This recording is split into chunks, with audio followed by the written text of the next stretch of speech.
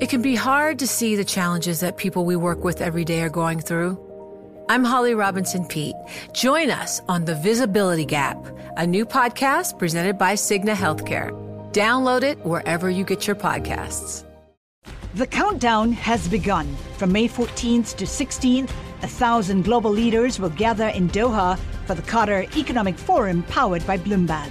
Join heads of state, influential ministers, and leading CEOs to make new connections, gain unique insights, and uncover valuable opportunities in one of the world's most rapidly rising regions. Request your invite for this exclusive event at QatarEconomicForum.com. This is Bloomberg Law with June Grasso from Bloomberg Radio. There's a lot of legal maneuvering going on as the Biden administration navigates tricky territory in implementing its own environmental policies. Lawyers in the Justice Department and other agencies have evaluated the government's position in hundreds of pending cases, pressing pause on as many as possible. The focus is on strategic delays rather than dramatic changes in position, although new policies are already under attack by Republicans. Joining me is Pat Parento, a professor of environmental law at Vermont Law School. So what's the strategy that the Biden administration is using in pending environmental cases? It seems like there isn't a uniform approach to how the Biden administration is going to undo what the Trump administration did on environmental issues. For example, with the two big pipeline cases, we saw right out of the box, Biden killed the Keystone XL pipeline because he was able to do that at a time before actual construction in the United States portion was underway, or at least part of it. With regard to the Dakota Access Pipeline, on the other hand, Biden and the DOJ have decided not to stop the flow of oil through that pipeline, which is already built. And if you look at these two pipelines, the common theme from both of them is the impact on jobs. And the unions were all over Biden when he killed Keystone and said, you've cost us thousands of potential jobs. With regard to Dakota Access, those are jobs that are already underway. And I think it was a political calculation in these two cases. So I think what we're going to see is that the Biden administration is going to look at each one of these environmental issues in its context and decide which ones can it immediately reverse and which ones is it going to take longer to reverse. And a good example of that is happening right now today, where a judge in Virginia is hearing arguments to overturn Trump's NEPA rules, which greatly watered down and weakened NEPA analysis. And in that case, the Biden administration has asked the court to stay the case and allow CEQ to review, of course, the Trump rules and decide how they're going to make changes. They've signaled very strongly that they have serious problems with the Trump NEPA rules, but it's curious that they didn't agree to let the judge rule that the Trump NEPA rules are in fact illegal, even though the Biden CEQ filing in the case has identified all the same reasons why the Trump rules are illegal, right? So you can't figure out exactly what the strategy is from the Biden administration, except it seems to depend on each individual case. Do you think that there is a broad strategy in place, or it's just case by case? I think that the broad strategy is we do want to reverse these Trump policies, but each one is going to be apparently evaluated, I guess, as I say, in its own context, in its own circumstances, and the thinking behind when Biden takes a decisive action and when he defers is not clear yet. Whether it's politics or whether it's a different kind of strategy that would strengthen the ultimate decision that Biden is going to make, we don't really know yet. We have a similar situation with the litigation over the Clean Power Plan. This is the rule, of course, to regulating greenhouse gases from power plants. And again, the Trump rule, which replaced the Obama rule, has been struck down by the D.C. Circuit, and the D.C. Circuit also struck down the Trump rule that repealed the Clean Power Plan. But again, the Biden administration did not agree to reinstate the Clean Power Plan. Rather, it said to the D.C. Circuit, hold off on that part of your order to give us time to figure out what kind of a new rule we want to adopt for power plants. In that case, it might make some sense to do that because the Clean Power Plan has already been overtaken by market forces which have reduced emissions from the power plant sector by more than what the Clean Power Plan would have done. The Clean Power Plan was talking about 32% reduction in emissions. We've already achieved 40% reduction in emissions measured from 2005 baseline. So again, you're going to. I think we're going to all have to be patient and watch to see, how Biden is going to deal with each one of these issues and how quickly the administration is going to be able to come up with new rules when those are required or new decisions. And I'm not sure there is a uniform approach yet. Are the courts in general allowing the Biden administration to press the pause button on these cases? Well, not in the case of the NEPA rule. Judge Jones, it is in Virginia. The Biden administration went into his court weeks ago and asked the judge to put a hold on the case. And the judge said, no, the case is being briefed and these Trump rules are on the books and agencies are relying on them in the way they're doing their environmental impact assessments. And no, we need to decide this case. You're not giving me any firm deadline by which you intend to take an action that would resolve the issues in this case. So no, I think we should proceed. And I predict that Judge Jones is going to make that same decision after argument. And he's probably going to rule on the merits of the case, challenging the Trump rule. And the Biden administration is in a really awkward position. They certainly can't defend the Trump rule. So, if the judge says, no, I'm not going to hold this case back, I'm going to decide it with or without the input of the Biden administration. That's a really unusual situation. That one, to me, is very hard to understand. Has the Biden administration completely eliminated any Trump-era rules? Oh, let's see. The so-called secret science rule is off the books, but that was done through the Congressional Review Act. The methane rules are also, I think, going to be revoked by this CRA, as it's called, the Congressional Review Act resolution. The rule that would have changed the interpretation of the Migratory Bird Treaty Act, that's been vacated with the Biden administration's approval. But, you have to go sort of issue by issue, don't you? And I'd have to say that very few of the Trump rules have been axed at this point. Have industry groups and Republicans, have they begun mounting a legal campaign against the Biden agenda, which is unfolding? Oh, yes. Yes, for sure. The so-called red states, the Republican AGs, have challenged the moratorium on oil and gas leasing, both on land, on the public lands in the West, and offshore.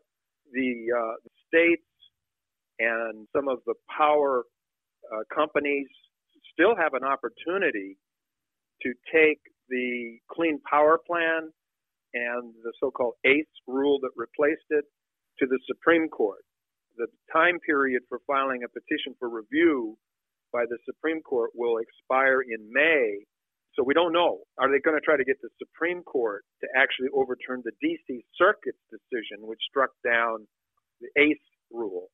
So, yeah, I would say we're only beginning now to see pushback coming from the opponents, well, either the supporters of the Trump rule or the opponents of the Obama rules that preceded them. Same with the Chamber of Commerce, the Pacific Legal Foundation. On the Clean Water rule, the district court in Colorado had overturned the Trump water rule. The 10th Circuit set that injunction aside and set it back to Colorado, but the opponents to the Obama Clean Water rule and the supporters of the Trump replacement rule they're continuing to press in the cases that are trying to decide which of those rules is going to survive. So, there is so much litigation going on with all of these environmental rules now. It's very difficult to keep track of it all, and it's very, very hard to predict how it's all going to come out, because sooner or later, many of these issues are going to have to go to the Supreme Court. Is this similar to what's happened in other changes of administration, from Democratic to Republican or Republican to Democratic? Not at this scale, no. In my 50 years of practice, going on 50 years, I haven't seen this much turmoil and so many major rules up in the air and in doubt.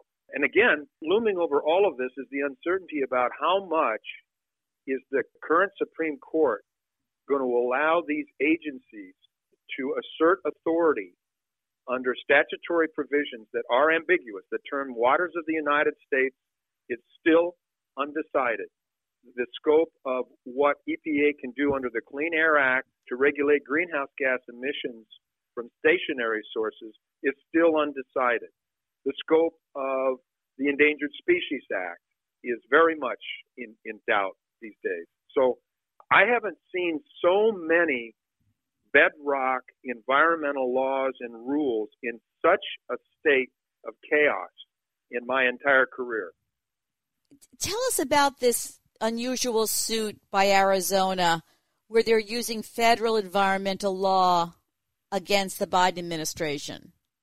Right, that's the border wall case. And they flipped the script. When Trump was building his border wall without fully complying with NEPA, California and some environmental groups took him to court, and they lost. And so now the proponents of the border are trying to argue that Biden's decision to stop building the wall was done without compliance with NEPA. So, crocodile tears, I guess, is what you'd say. And we'll see what the courts do with it. The courts were not very sympathetic to people that were trying to stop the construction using NEPA. I'm not sure the courts are going to be any more sympathetic to those that are trying to keep the construction of the wall going because of non-compliance with NEPA. Can a court really force an administration to spend billions of dollars on a wall? Really can't. It can certainly say you didn't, jump through some of the hoops that NEPA or some other statute procedural requirements that other statutes impose. You can certainly find the administration isn't following certain procedures and require that they do so. The question of whether you can order the government to spend money or to continue construction, those are what we call, questions of equity, where you're asking the court to exercise extraordinary remedies. And those are just very rare. Even when environmentalists are trying to stop projects, if you think Dakota Access Pipeline again, the environmental groups have not actually been able to stop the flow of oil, even though the courts are finding violations of law.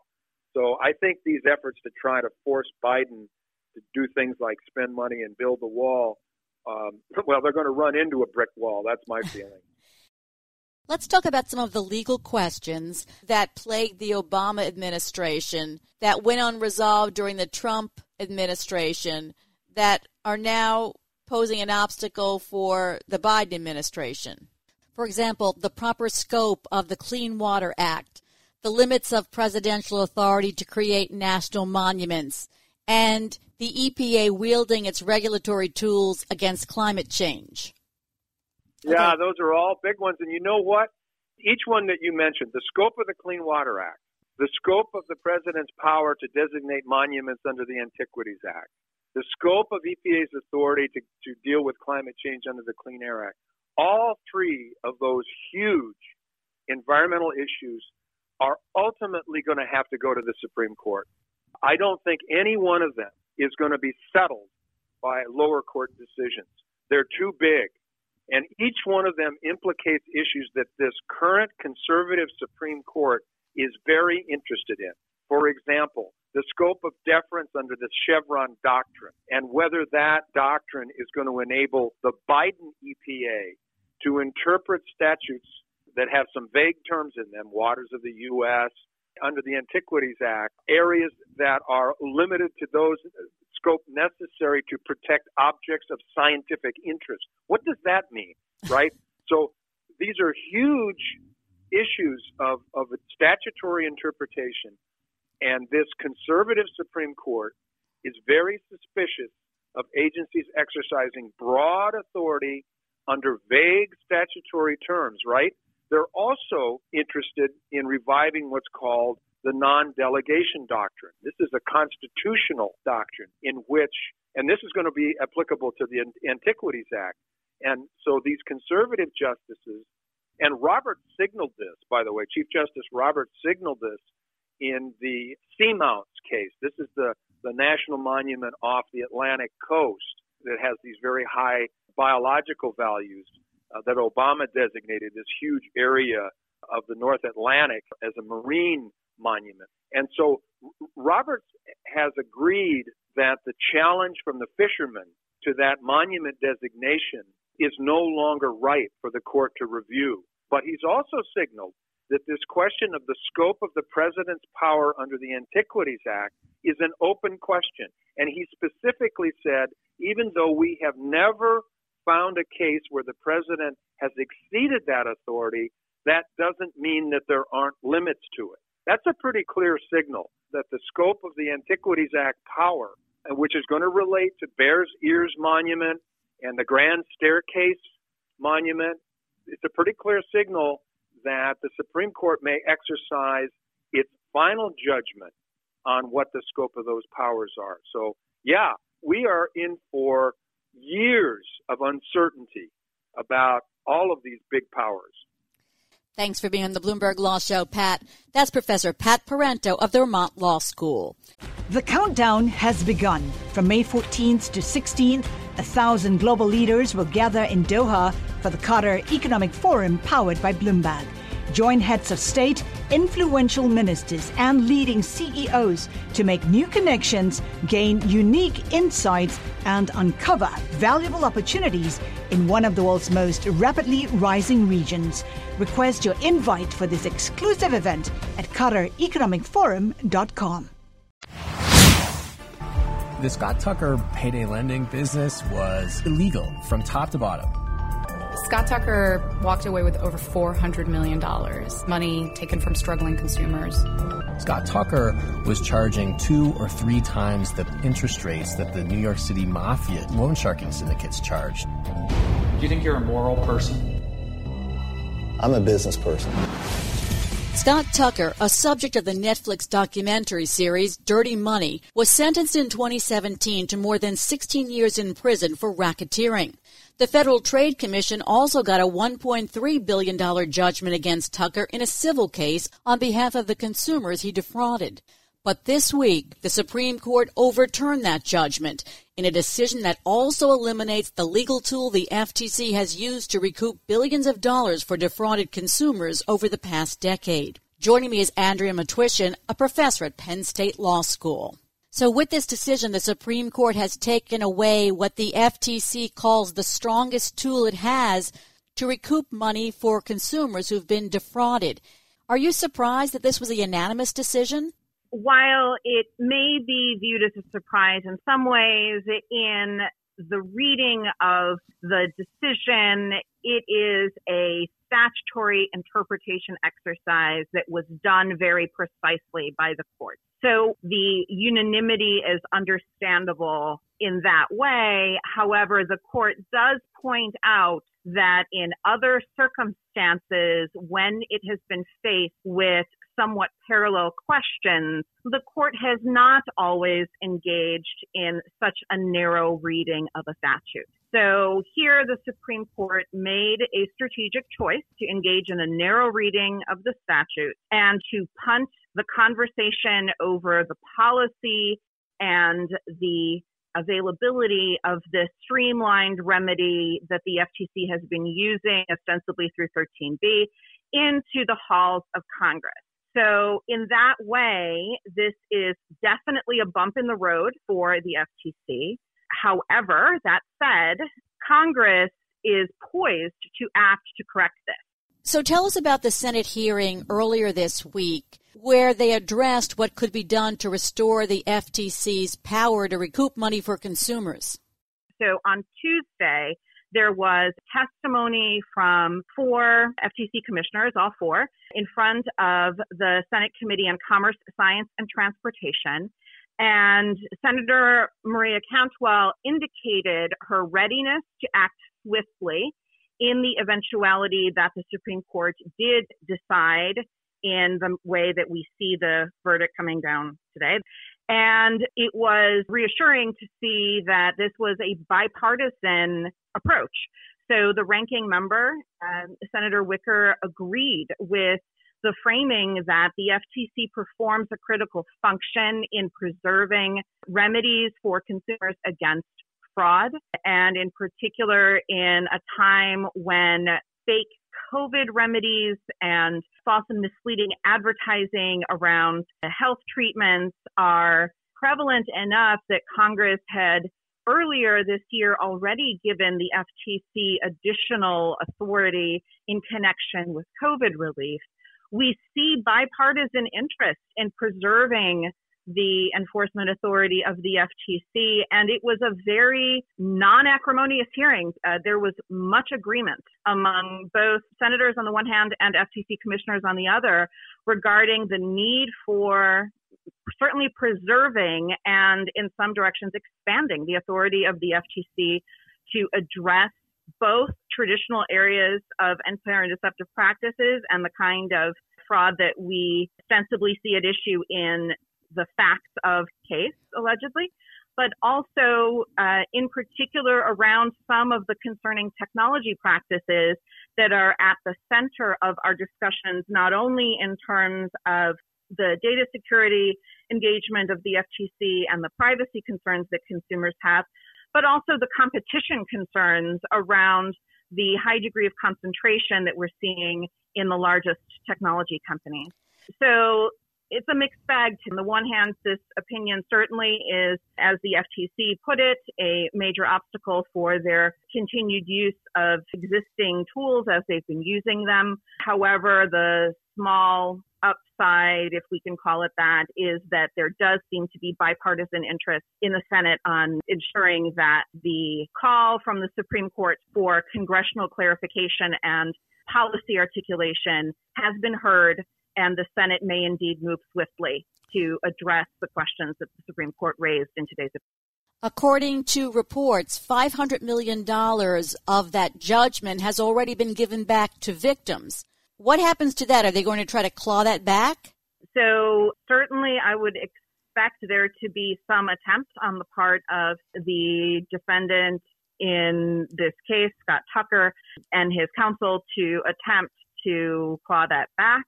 There will undoubtedly be pushback through other procedural means from the FTC on that. And the existing avenues that are otherwise provided by the FTC Act will undoubtedly be used by the FTC to try to hold on to as much of that consumer redress as possible. But yes, I would expect there to be continuing litigation with respect to the substance of this case and the illegal conduct that was relevant here. So can the FTC go back and start again and go down the route that the Supreme Court has left them in this case? Well, certainly there is the opportunity to go through the other processes that are created by the FTC Act and to go through the administrative decision-making process and to attempt to engage with this conduct in other ways. We'll see whether there is engagement with this alternative enforcement path on the part of the FTC. There has not been a statement by them as to what their expected next conduct will be. So we'll have to wait and see how this plays out. What are some other, and going back to the opinion, basically the Supreme Court has said that the route that the FTC was using to go straight to court for monetary penalties using a provision that allows it to seek injunctions was not proper and so has been cut off. So the way the court framed the questions involves what has sometimes been framed as two parallel structures of possible relief on the part of the FTC. So on the one hand, we have the traditional administrative proceedings that then lead to potential subsequent litigation as a result of the outcomes through those administrative proceedings. There we're looking to Section 19. But here in this particular case, we're looking at the other parallel avenue, which in 13B creates an explicit authorization for the FTC to seek injunctive relief. But the FTC has also, in connection with that injunctive relief, been successfully obtaining equitable monetary relief to compensate harmed consumers who have been the victims of the illegal conduct that is the subject of the injunctive relief and the reason that the FTC is in court on that occasion. So the spirit of the disgorgement through both possible avenues is parallel in the framing of a number of circuits up to this point. And so we ended up with this circuit split because there certainly is a plausible interpretation in that way, particularly when you think about the framing of equitable relief in, say, a contract law context where monetary damages are part of the package of possible remedies that a court might award in that body of law, or in other circumstances where we give the courts discretion to offer relief such as the circumstances warrant. But in this case, the general approach is that there were these two parallel paths, either of which could end up with a disgorgement of ill-gotten gains in order to compensate consumers for the actual harms that were suffered. This duality of pathways, in today's opinion, is foreclosed by the Supreme Court as the court understands 13B, and so the court is saying that 13B should be narrowly understood on the point of the injunctive relief, but it should not be construed by courts to include that secondary authorization for monetary relief and disgorgement. So the practical impact of what this means is that the run-of-the-mill frauds that are well established to be within the type of unfair and deceptive trade practices that result in consumers being targeted by frauds will no longer potentially have as streamlined a pathway from the identification and enforcement action to stop the fraud from continuing through to the actual recovery of the ill-gotten gains to make the consumers at least partially whole.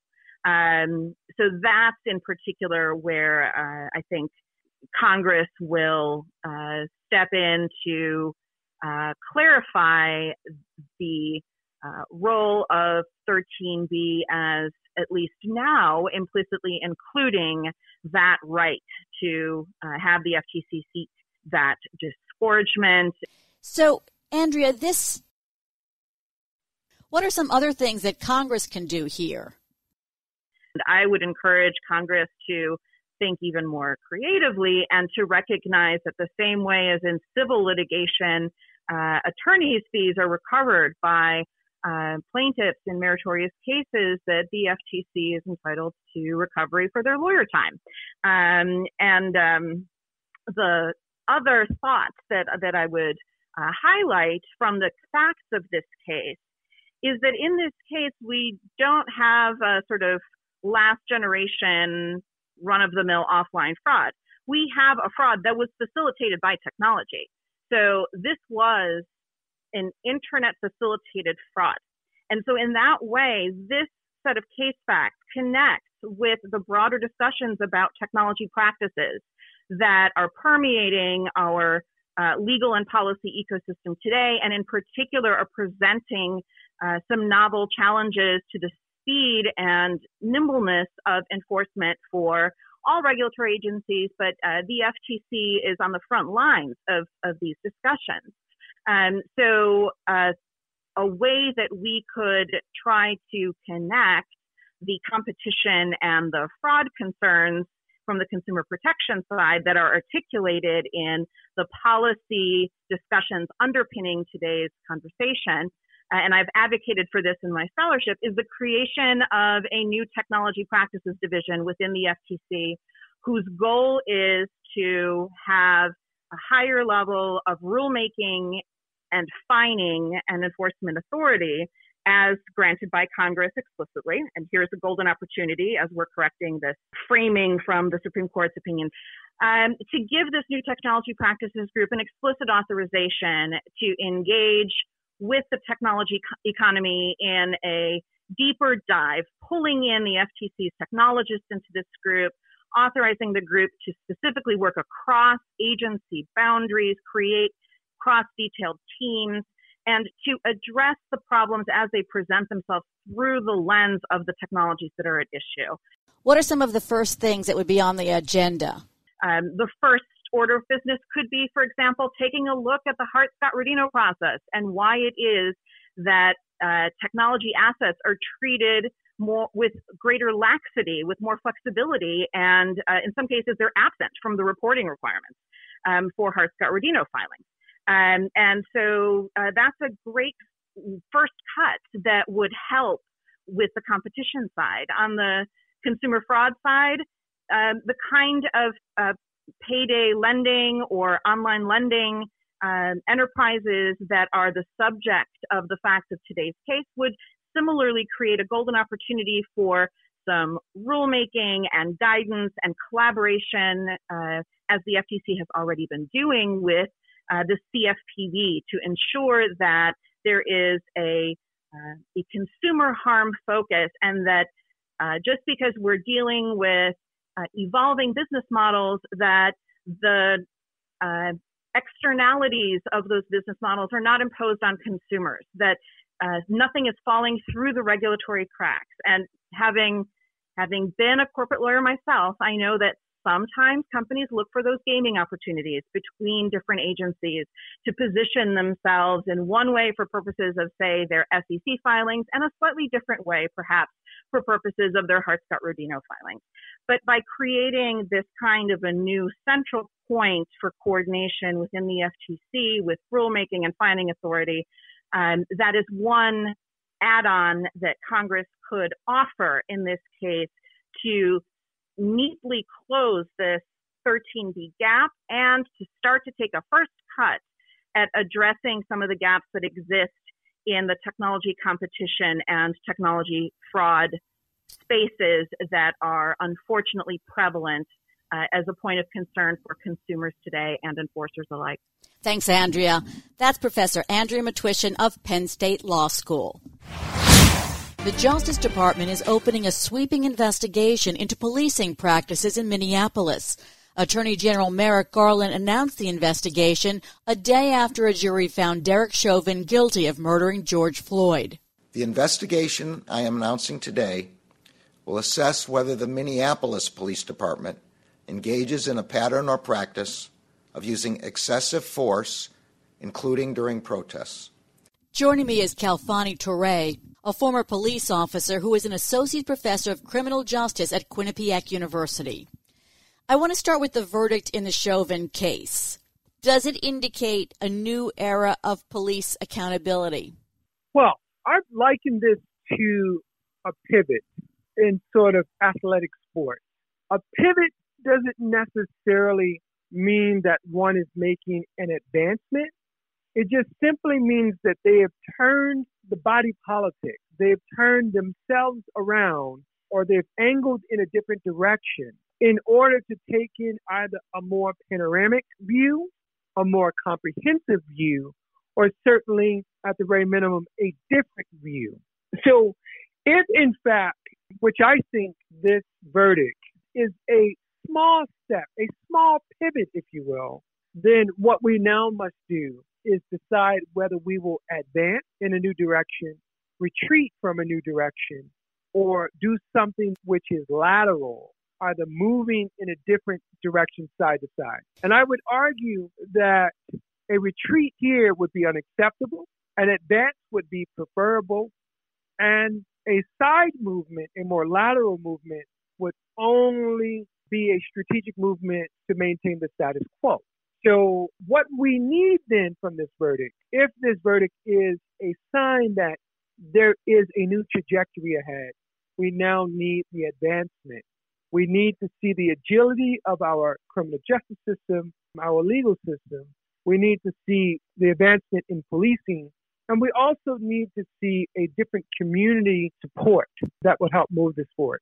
President Biden said this was a murder in the full light of day. Some of the factors here that set this apart is that video that was seen around the world, the summer of protests, the blue wall of silence crumbling. But in the future, how many cases will there be with so many factors like that? So this is significantly important for us to appreciate.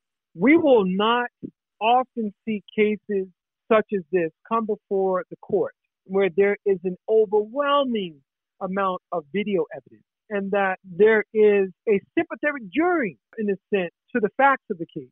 And even more so, that there is an array of experts to come and give us the precise moment when George Floyd would have taken his last breath, when the life basically lifted away from him. We don't benefit from that. And I would like to argue, or at least recall, 1992 with Rodney King and the 4 LAPD officers who were charged and ultimately exonerated, at least in the state court. We had visual evidence, but the defense was able to tap into a certain logic, a certain white logic, if you will, that beholds the Black or Latin or minority male or female or someone who's considered non-normative in some stretch of the imagination as the threat. So what they were able to do, even with footage, was to say that Rodney King was reaching up from the hells of earth to strike damage to these officers who were hovering above him. And the jury, if you recall, bought that narrative. And there was very much racial undertones there. And so that was one piece of footage. In this particular case, you had a substantial amount of footage available, and it just became insurmountable.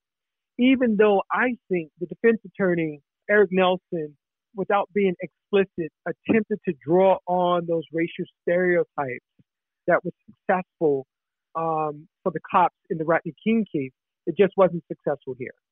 And so there is something to celebrate. There is something to hope in that. But to answer your initial question, we will not be afforded in most cases with this much evidence and these many expert witnesses and these many direct witnesses. The Attorney General, Merrick Garland, has announced a pattern or practice investigation.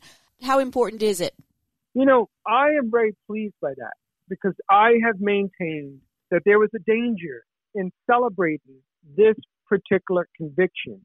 The prosecutorial team stated in their summary remarks that this wasn't an indictment against MPD, Minneapolis Police Department. It wasn't an indictment against the Minnesota police agency.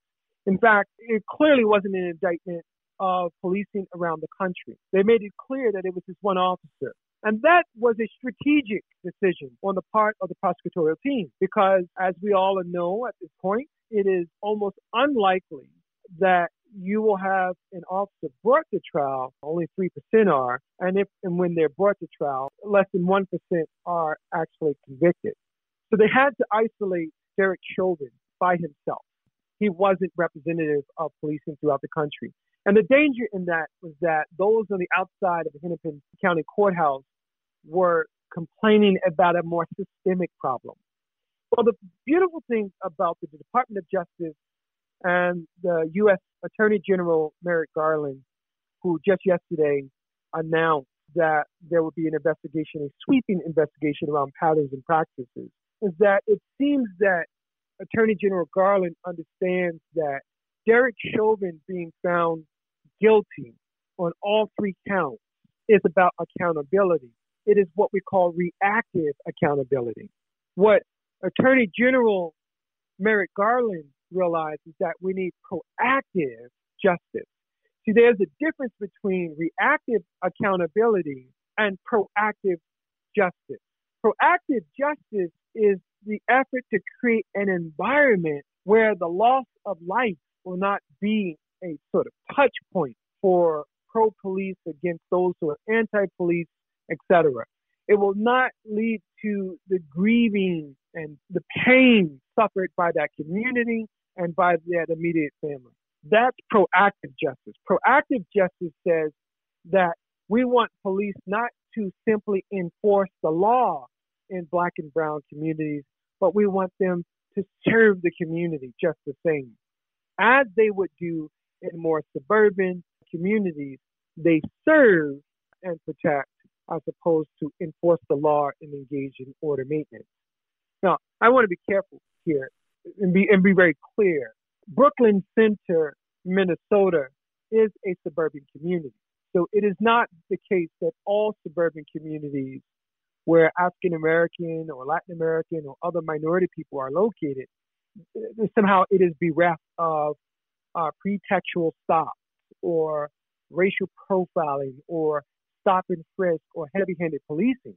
But by and large, there is a different experience of police in the suburbs versus policing in urban centers.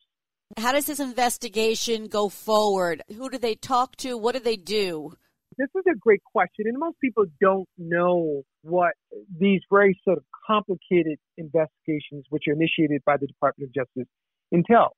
And often when we hear that the Department of Justice is initiating or beginning a patterns and practice investigation, we almost automatically assume that there's going to be some decision rendered in the same amount of time as a criminal conviction, right? It doesn't work that way. These types of investigations last for months on end, and they're very comprehensive. It requires that professionals from the Department of Justice, sometimes in partnership with the local agency being investigated, in most cases without them, they will seek out witnesses of both excessive police violence. They will look up complaints, citizen complaints, and investigate those, stretching back perhaps some 10 years. They will look at the actual data, arrest records, and police incidents that were filed, and they will reach out to those participants of that police encounter, whether a positive encounter, a field investigation, or what we call a Terry stop, or an actual criminal encounter where there is an arrest. And they will attempt to ascertain what was the treatment like, what was the nature of the stop, were these pretextual stops, where was the pattern of these stops, are they concentrated in a particular corridor or in a particular neighborhood where it is predominantly Black and Latinx. These are the things that they want to know. They want to try to gather all the complaints, gather all the witnesses, but they also want to talk to police officers. And one of the beautiful things about this particular trial with Derek Chauvin is that we heard nearly a dozen police officers come out and say, "Not in our name. We will not allow nor accept brutality in our name." This might bode or signal for that there is a new horizon ahead of us with regards to police and Black and Latinx relations, community relations. I hope so. But the Department of Justice will want to talk to almost all those officers in that department. And they do this comprehensive investigation so they can get at those patterns and practices. You know, I'm an ethnographer and I study policing. And in order to really discover something about the less visible aspects of police culture, you can't come in one day and ask a few questions and think you've arrived at some truth. You have to get in and experience this community for the long haul. I mean, almost, a year or more, because people will present themselves in a certain way for the public, but off the main stage, if you will, they begin to show who they truly are. And this is what the Department of Justice essentially is going to do. Some activists and members of Floyd's family are calling for Derek Chauvin to get the maximum sentence. What's your take on the sentencing? Well, there always are these mitigating factors, and there are these exaggerated factors that either will push the penalty up or down. I think certainly this homicide was committed before children, and that should be accounted for. and that should call for a greater penalty. I can only think about, for example, Darnella Frazier, who lamented the fact in her testimony that she's haunted at night and harried by day of the idea that she could not intervene. She had the impulse to save this man's life, but it was nothing that she could do. And how she's been haunted by that. I think about her, and I think about her companion, her relative, who was just 9 at the time. No, this should factor in. These are factors that should cause or call for greater penalty.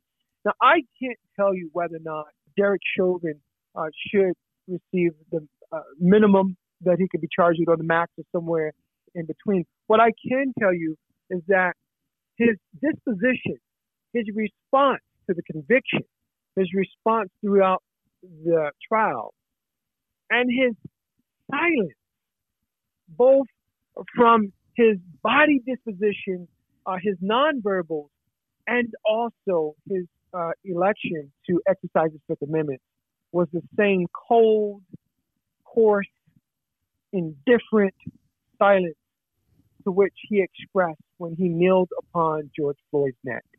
And so I am not a judge, but I think that when you're thinking about the penalties, you have to even take into account that matter. There was absolutely no sign of contrition on his face. And so I think whatever the judge decides, it should be as substantial as the actions that were committed. The George Floyd Justice in Policing Act, how important is it that get passed? Are there certain things in that act that are necessary, or can we move forward without it? You know, this is a great question. Again, just to point to Merrick Garland's, the Attorney General's comment yesterday. He said the verdict does not resolve systemic policing. We must deal with the issues of systemic policing in this country. And that must be legislated at higher levels. It must come from city councils and state legislatures and our federal legislature, which is the Congress. It also, I would argue, it must come from the court. In other words, the Supreme Court has given wide latitude to officers in order to carry out law and order, law enforcement. And by and large, the depiction of their practices has been the thin blue line against a chaotic black backdrop. In other words, that police have been operating in this sort of dystopian space of African Americans and Latinx people and other people of color. And so, in some ways, perhaps the implicit biases of the court, and I'm speaking of the Supreme Court, has allowed for these practices, in other words, not to prohibit nor interfere with responsible police practicing, because they're keeping society safe. And time in and time again, we have seen evidence where police have operated in, very oppressive fashion against these fellow citizens. The Supreme Court, in fact, has given wide latitude, but has given very little guardrails. It's told police that they can do all of these things, but it's never told the police what they can't do. And so hopefully this becomes law at the federal level, but we need the Supreme Court as part of this, right? We need local courts to be part of this as well, but we need the Supreme Court to be part of this. And there's been a number of factors where the court has, to be quite frank, let the American citizenry down. Thanks for being on the show, Khalfani.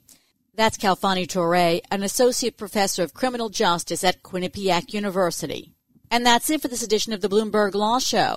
I'm June Grosso. Thanks so much for listening. And please tune into the Bloomberg Law Show every weeknight at 10 p.m. Eastern, right here on Bloomberg Radio. Join Bloomberg in San Francisco or virtually on May 7th for The Future Investor, Data-Powered Transformations. This 2024 event series will examine how data is not only playing a pivotal role in investment decisions, but serves as a driving force behind the construction of innovative, investable enterprises. This series is proudly sponsored by Invesco QQQ. Register at BloombergLive.com/futureinvestor/radio.